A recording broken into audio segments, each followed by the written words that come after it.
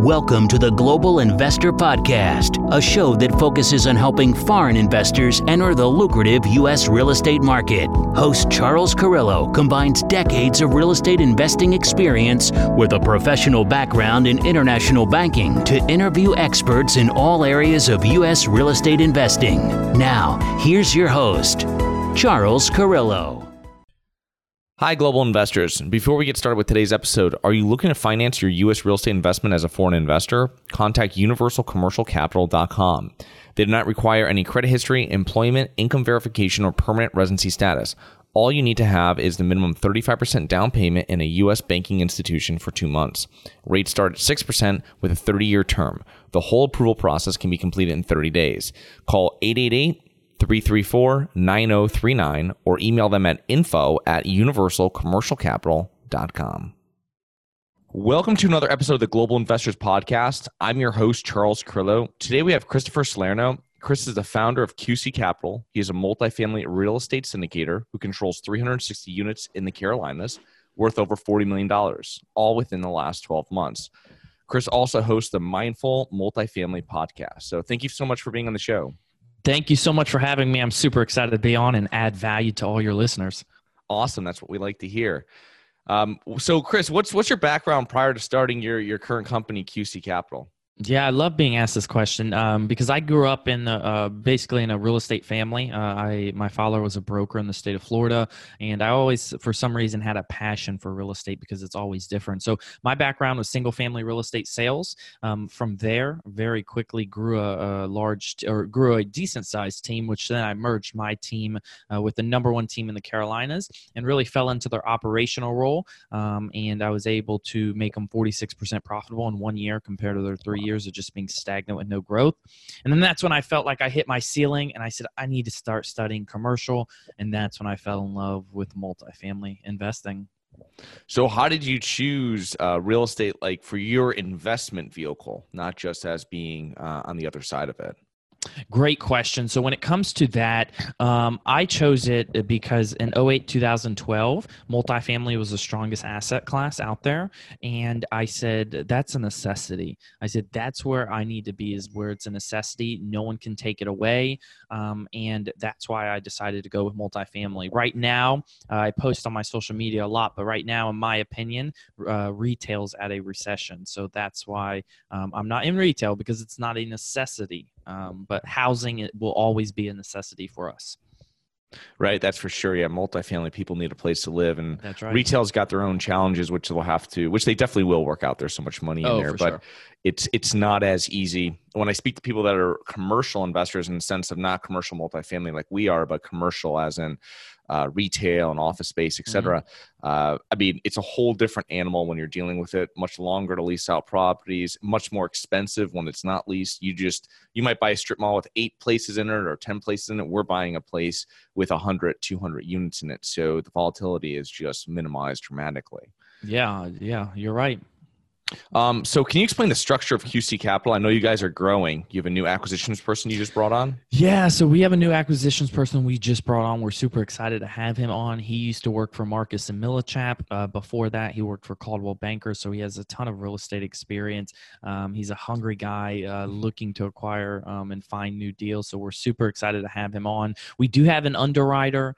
We just haven't announced his name yet, and he's been working for us about 6 months. But we have not did any announcements on him. We're keeping that under the radar because he works for a large company in the multifamily space. So once we're ready, we'll bring him on. Okay, so how do you guys, because you handle mostly capital raising, is that correct for your? Yeah, so that's my main goal is capital raising, investor relations. It was acquisitions, but I'm still very heavily on the acquisition side still. Yeah. It's very difficult to do both of those. It is. So I'm slowly releasing it because I'm big about relationships and adding value. And the reason why I wanted to have an acquisition specialist who used to be a broker is because he understands the ins and outs. And he will be able to build that relationship stronger with the brokers for multifamily because he used to be a multifamily broker. So. Yeah, he can cement those relationships, and then you can spend your time. And especially, he knows exactly what they want to hear since he was on that side before. How do you handle deal flow and underwriting your team? Everything goes, so you'll have it, now it goes through the acquisitions person, then down to your underwriter, and you guys review it that way. Do you have anything special? Great question. So we have a specific criteria that we follow when it comes to just preliminary research of our acquisitions or any deal flow that comes across our desk.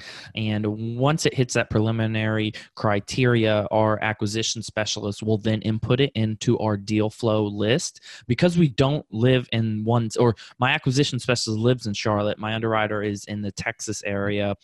Because we all don't live under one roof or have one roof just yet, we use a Google Drive sheet, which is very beneficial because we all can see who edits it and what they edit.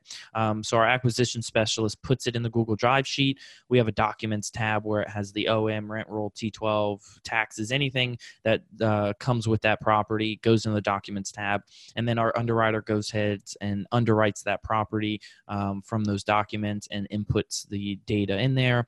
Once the data is in there, just on an extremely conservative standpoint, if it meets our criteria, then we'll all go ahead and have a Zoom call just like this to discuss each property and when the offers are due, and to ensure that we've contacted the property manager and ensure we contacted our lender and our insurance guy to make sure our numbers are correct, our performance correct, and we can move forward.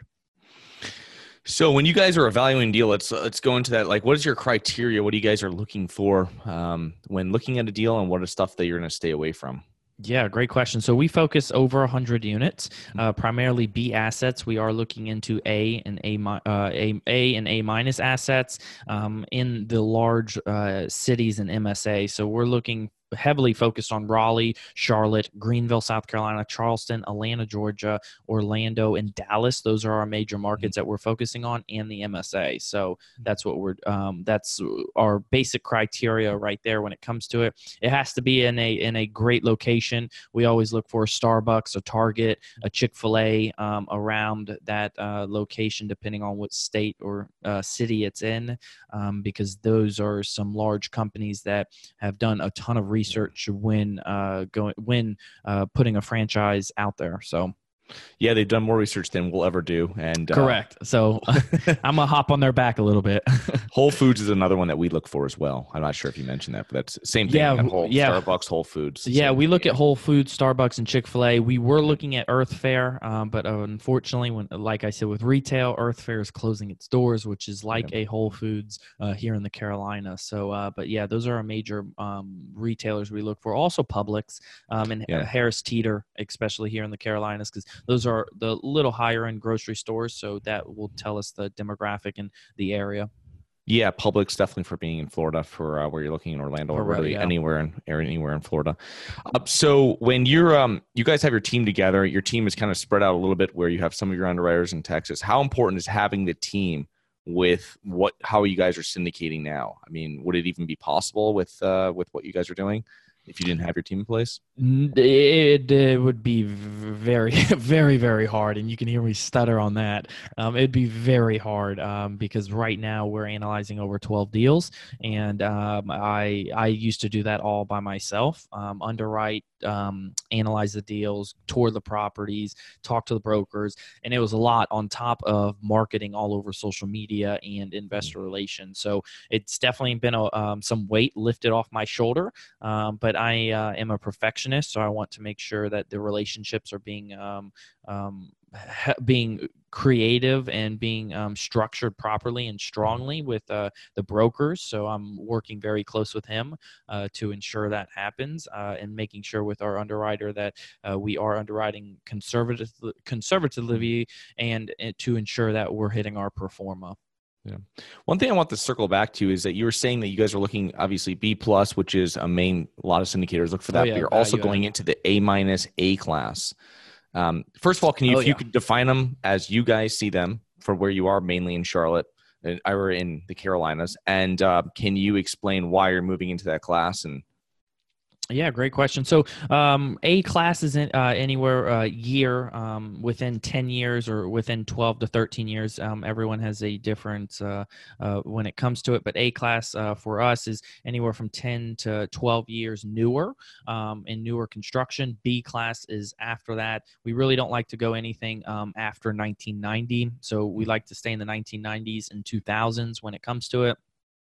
The reason why we're going for A class, and I'm seeing this a lot, and I'm seeing a lot of operators that are not experienced in this space that are doing this, which worries me for them, is that they're going ahead and purchasing properties at $200 a door, and they're having renovation budgets per doors at like $10,000. So that leaves you at like $210 a door. But you can go down the street, and that's a 90s type of product, but you can go down the street and buy a 2010, 2015 type of product for $215, $220 a door. Yeah. So that right there just doesn't make sense to me, because at the end of the day, when you hold that period, when you hold it for the next 5 years, that newer type of product is going to be worth more, and you'll be able to sell it to a larger institution to pay more than that 90s type of product. Yeah, the A class, I mean, you'll have people that say B and B plus are institutional, but I think, when you're getting into real A, that's where A minus, A, B plus as well, but in that area, like the A's, that's where you're really having institutional money come in, like life insurance. What we're saying is like life insurance companies coming in that are paying cash for it, that are just setting money aside that need to make 4% or whatever. Oh yeah, and it's like their exit strategy for that. So it's amazing how you said that between it's so expensive because there's so many people now trying to do the value add in the B's, and obviously the Carolinas and Charlotte being such a big market that people are paying that much over what it might be, you know what I mean? It might even be cheaper. Oh, I agree. Yeah, and if you look, like we're analyzing a couple deals right now that are a lot of them are over 2000 actually, but there's some that are 2005 to 2012 that we're analyzing, and they still need value add. From 2000 or 2020, we feel that anything that was 2005 2010 is outdated. So there still needs some value add to those particular properties, but they are newer type of properties, but maybe not a heavy lift from a 7 to 10,000 per unit, but you can do a 2 to 5,000 per unit and still walk away with a increase of 100 to 200 per unit for rent increases.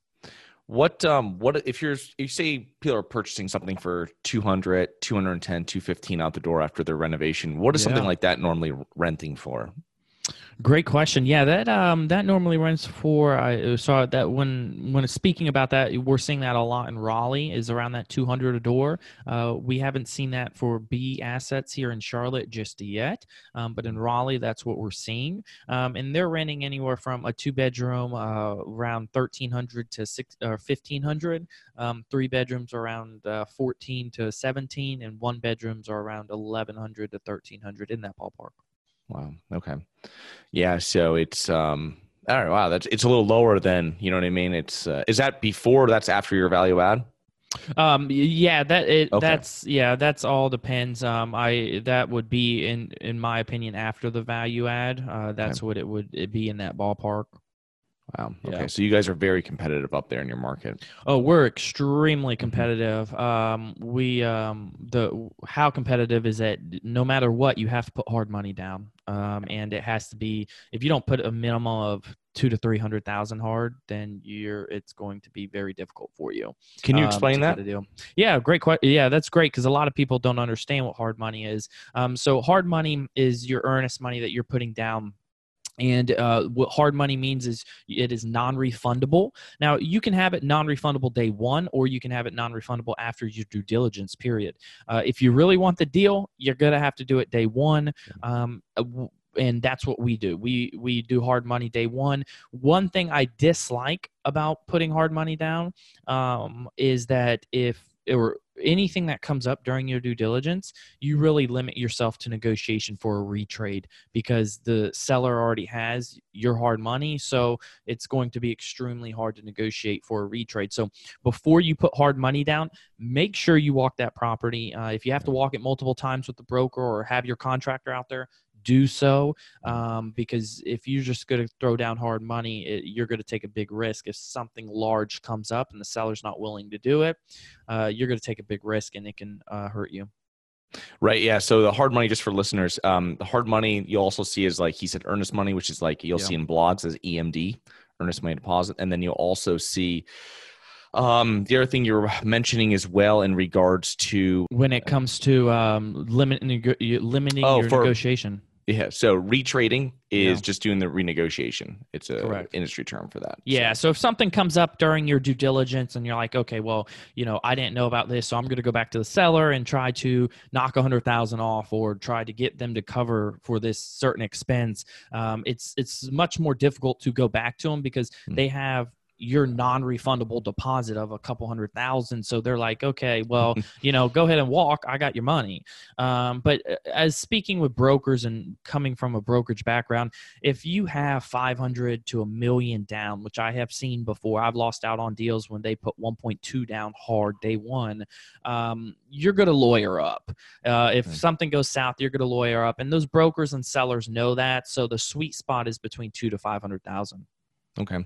So that's like 1%, 2% of your purchase price, probably? Yes. Okay. All right, cool. So it's just pretty normal, but it's just not normal that it goes hard so fast. Yeah, I know. So where do you see where you are right now, where we are in the market cycle, and especially in regards to the Carolinas? What do you think you see for the next 12, 24 months? I love that. Great question. And I love it when I get asked that. One reason why I got into multifamily, and for the listeners, if you remember right when we started this podcast, I said it's a necessity. So housing is a necessity. We need it. I just posted an article on my social media saying more people are renting. I woke up this morning and had an investor text me the article saying you're going to love this, and more people are renting. No one wants to own a home now. That's not the American dream. The American dream is to become really financially free and not live in debt.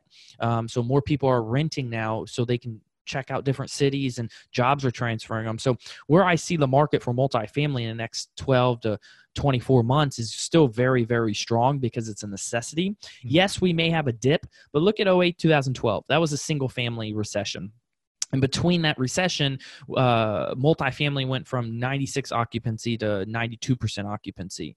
So it only had a 4% vacancy before, and then right when it happened, it had a 6% vacancy. And even during that time, A class was strong, B class was strong. Everyone needs a place to live, so it's not going away. Retail, in my opinion, is going away. I'm seeing it more and more.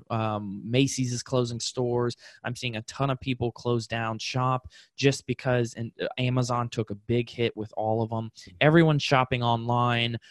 You have to deliver if you're a company now. But online shopping's where it's at. No one wants to go in stores. The only store or mall that will only be open in the future will be luxury stores, because people still want to go and try on a Louis Vuitton purse, or they want to feel Louis Vuitton or Tiffany diamonds. They want to see that and feel that.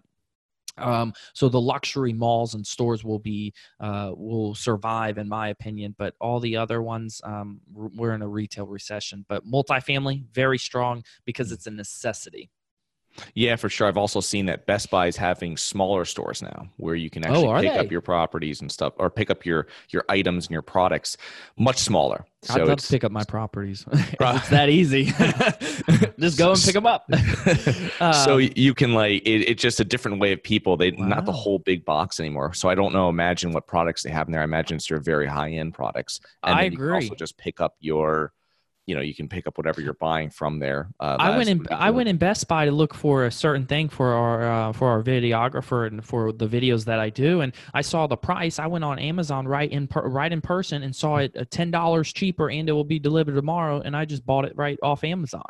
Yeah. So yeah, I mean that's you have to adapt with change. Mm-hmm. I don't watch TV much, but when I do, I watch it for commercials, and the reason why is because I want to see how they market to people. And I noticed that a pizza company that never delivered started delivering now, because you have to do that. You have to market. You have to move with the market, or your business is going to go out, just like Macy's shutting down shop.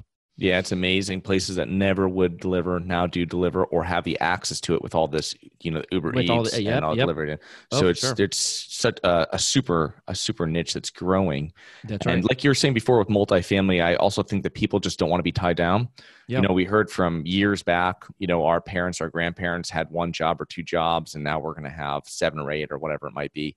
And people younger than us probably more. So they don't want to be tied down if they're working in a city for 2 years. You know what I mean? You're right. And have to sell that house, do that. And they also want all the amenities that come with it. Like you said, how close can I walk to a Starbucks? Can I walk to a Publix or to a supermarket? Can I, so that's awesome. Right. Yeah. Those are very important things to look for when you're looking at property. So I know you do a lot on social media. You do a lot of conferences. I know I'm seeing you in a couple of weeks for a conference out in Colorado. Yes. And, what do you see when you're speaking to new investors? What do you suggest them to do if they ask you how they should get started? Maybe it's not syndicating because that's a pretty big leap for someone to take money from someone that's never done it before. Oh yeah, and don't do Yeah, that. I mean, get your experience first. That's the biggest thing is educating yourself. I educated myself. It took me before I even got into multifamily syndication, it's 7-8 months of education of I didn't even know what syndication was. I was like, what is syndication? But it took me around 7 to 8 months to really get the grasp of it. And coming from a real estate background, I'm a big believer in anything you do. I'm a big believer in following how the military trains our soldiers. And the first week of going into the military, what they do is it's called Hell Week, and they tear down your brain mentally and build it back up into a soldier. So I'm a big believer in that, and that's why when I left single family and was making that transition, I tore my brain down from the single family industry lingo and all that, and I built it back up into the multifamily industry to help educate me in multifamily. And before I even got into it, I was listening to podcasts like yours. I was watching YouTube videos. I was reading books to understand everything because it is a big business. It's a scary business for a lot of people. And then I decided to find a mentor and a coach to limit my mistakes and to guide me through the correct paths. So that's extremely important. Yeah, no, for sure. What do you see with investors? Let's say they've already started and maybe you have deals that get sent. I know I get deals all day long. They get sent to me to look over, just see what people are trying to raise money for or people are looking to buy. What mistakes do you see people making in this, let's say, for instance, now and then also in this market cycle? Yeah, that's a great question. I'm seeing it more and more. Mistakes people are making is not understanding the SEC regulations, and that they are no joke to play around with. So I see that more and more is not understanding that. So I would highly recommend if you don't understand it, get with an attorney at a conference, speak to them over the phone, start reading books on it, start listening to podcasts, start educating yourself on it, because that's the most important aspect of it, in my opinion, is you want to make sure you're doing everything properly and you're not stepping those boundaries. So I see that as a big mistake. Sometimes, I get a friend request on LinkedIn, and every time someone friend requests me, I reach out to them, and they have to have mutual friends in common. If we don't have a lot of mutual friends in common, I won't accept you, but I'll reach out to them, try to connect with them over email and then the phone if it will be very beneficial for the both of us. But I get some messages that we have tons of friends in common, so I'm assuming they're well grasped in the industry, and they're trying to sell me a deal over LinkedIn, and I'm like, well, what type of deal? I mean, you're just trying to sell a deal. Do you even have an SEC attorney? What proper steps are you taking? And sometimes I try to help educate them and say, look, you need to go ahead and consult an attorney because I don't want you to get in trouble, So I see that a lot, and it's happening more and more as the syndication name is being thrown around, and that it's getting more familiar with everybody. Yeah, no, that's for sure. And just to clarify for listeners as footnotes is, so with raising money through syndications, there's two different exemptions, as we say. There's one for certain investors that are high net worth or high income, called accredited investors, and there's one that is just like we're talking. Chris and I are friends. We have a prior relationship. If we want to raise money through that, we could. But I can't go if we have a deal like that and put it onto Facebook. Correct. And I can't put it onto LinkedIn. I can't just contact a random guy online and ask him to invest. And people are doing it today. And with so much buzz around syndication, it's even worse. That's a thing that I feel is probably one of the biggest ones that I don't hear when I interview people. They usually are saying about the different market cycle and stuff like that. But this is something, and just to let you know, if one of your partners, you're on a deal with like 7 or 8 people, and one person does it, they look at everybody. It's not, so you have to know exactly who you're partnering with and make sure that they understand what's going on. And also they have a very good attorney that's reiterating this to you and saying. And getting into this space, save some money aside because these attorneys not cheap. I mean, I had a attorney charge me $1,000 for 12 questions. So they are not cheap. So be sure you have a nice little safety cushion set aside for if anything happens like this. And I know as you grow your company, you may not have a lot of funds, and that happens, but you have to make smart decisions then. And you have to educate yourself with those with that journey that you go down, so no issues arise. And then when you grow a large company, like we discussed before this, you can have people on staff. So if any issue comes up. Yeah, the other thing too is that my SEC attorney that I work with mainly, he'll actually come on to the deals too. So once you have a track record, if you don't have to put out money on future deals, and you can also bring them on as a general partner, and you can also give them some equity in the deal. And that saves you on putting upfront money out of your pocket. So there's so many different ways of cutting it, but you're not going to be able to probably on your first time contacting the SEC attorney be like, I've never done this before. I don't do anything. I want to give you ownership. Yeah. They'll probably just be like, I'll just take the $15,000. But, okay, great. Yeah. So I want to, how can people learn more about yourself and QC Capital? Yeah, thanks. Thank you so much. You can reach out to me at Chris_Salerno_ on Instagram. I'm heavily on social media. If you'd like to join our closed Facebook group to network among like-minded individuals, it's Mindful Multifamily Network. And we also just created an academy, the Mindful Multifamily Academy, to help new syndicators get into the business or investors understand more about syndication. And that's only $199 a month. So nice. Also giving away my underwriting template in there. Awesome. Yeah, that's probably worth it just by itself. For the template, I know. Yeah.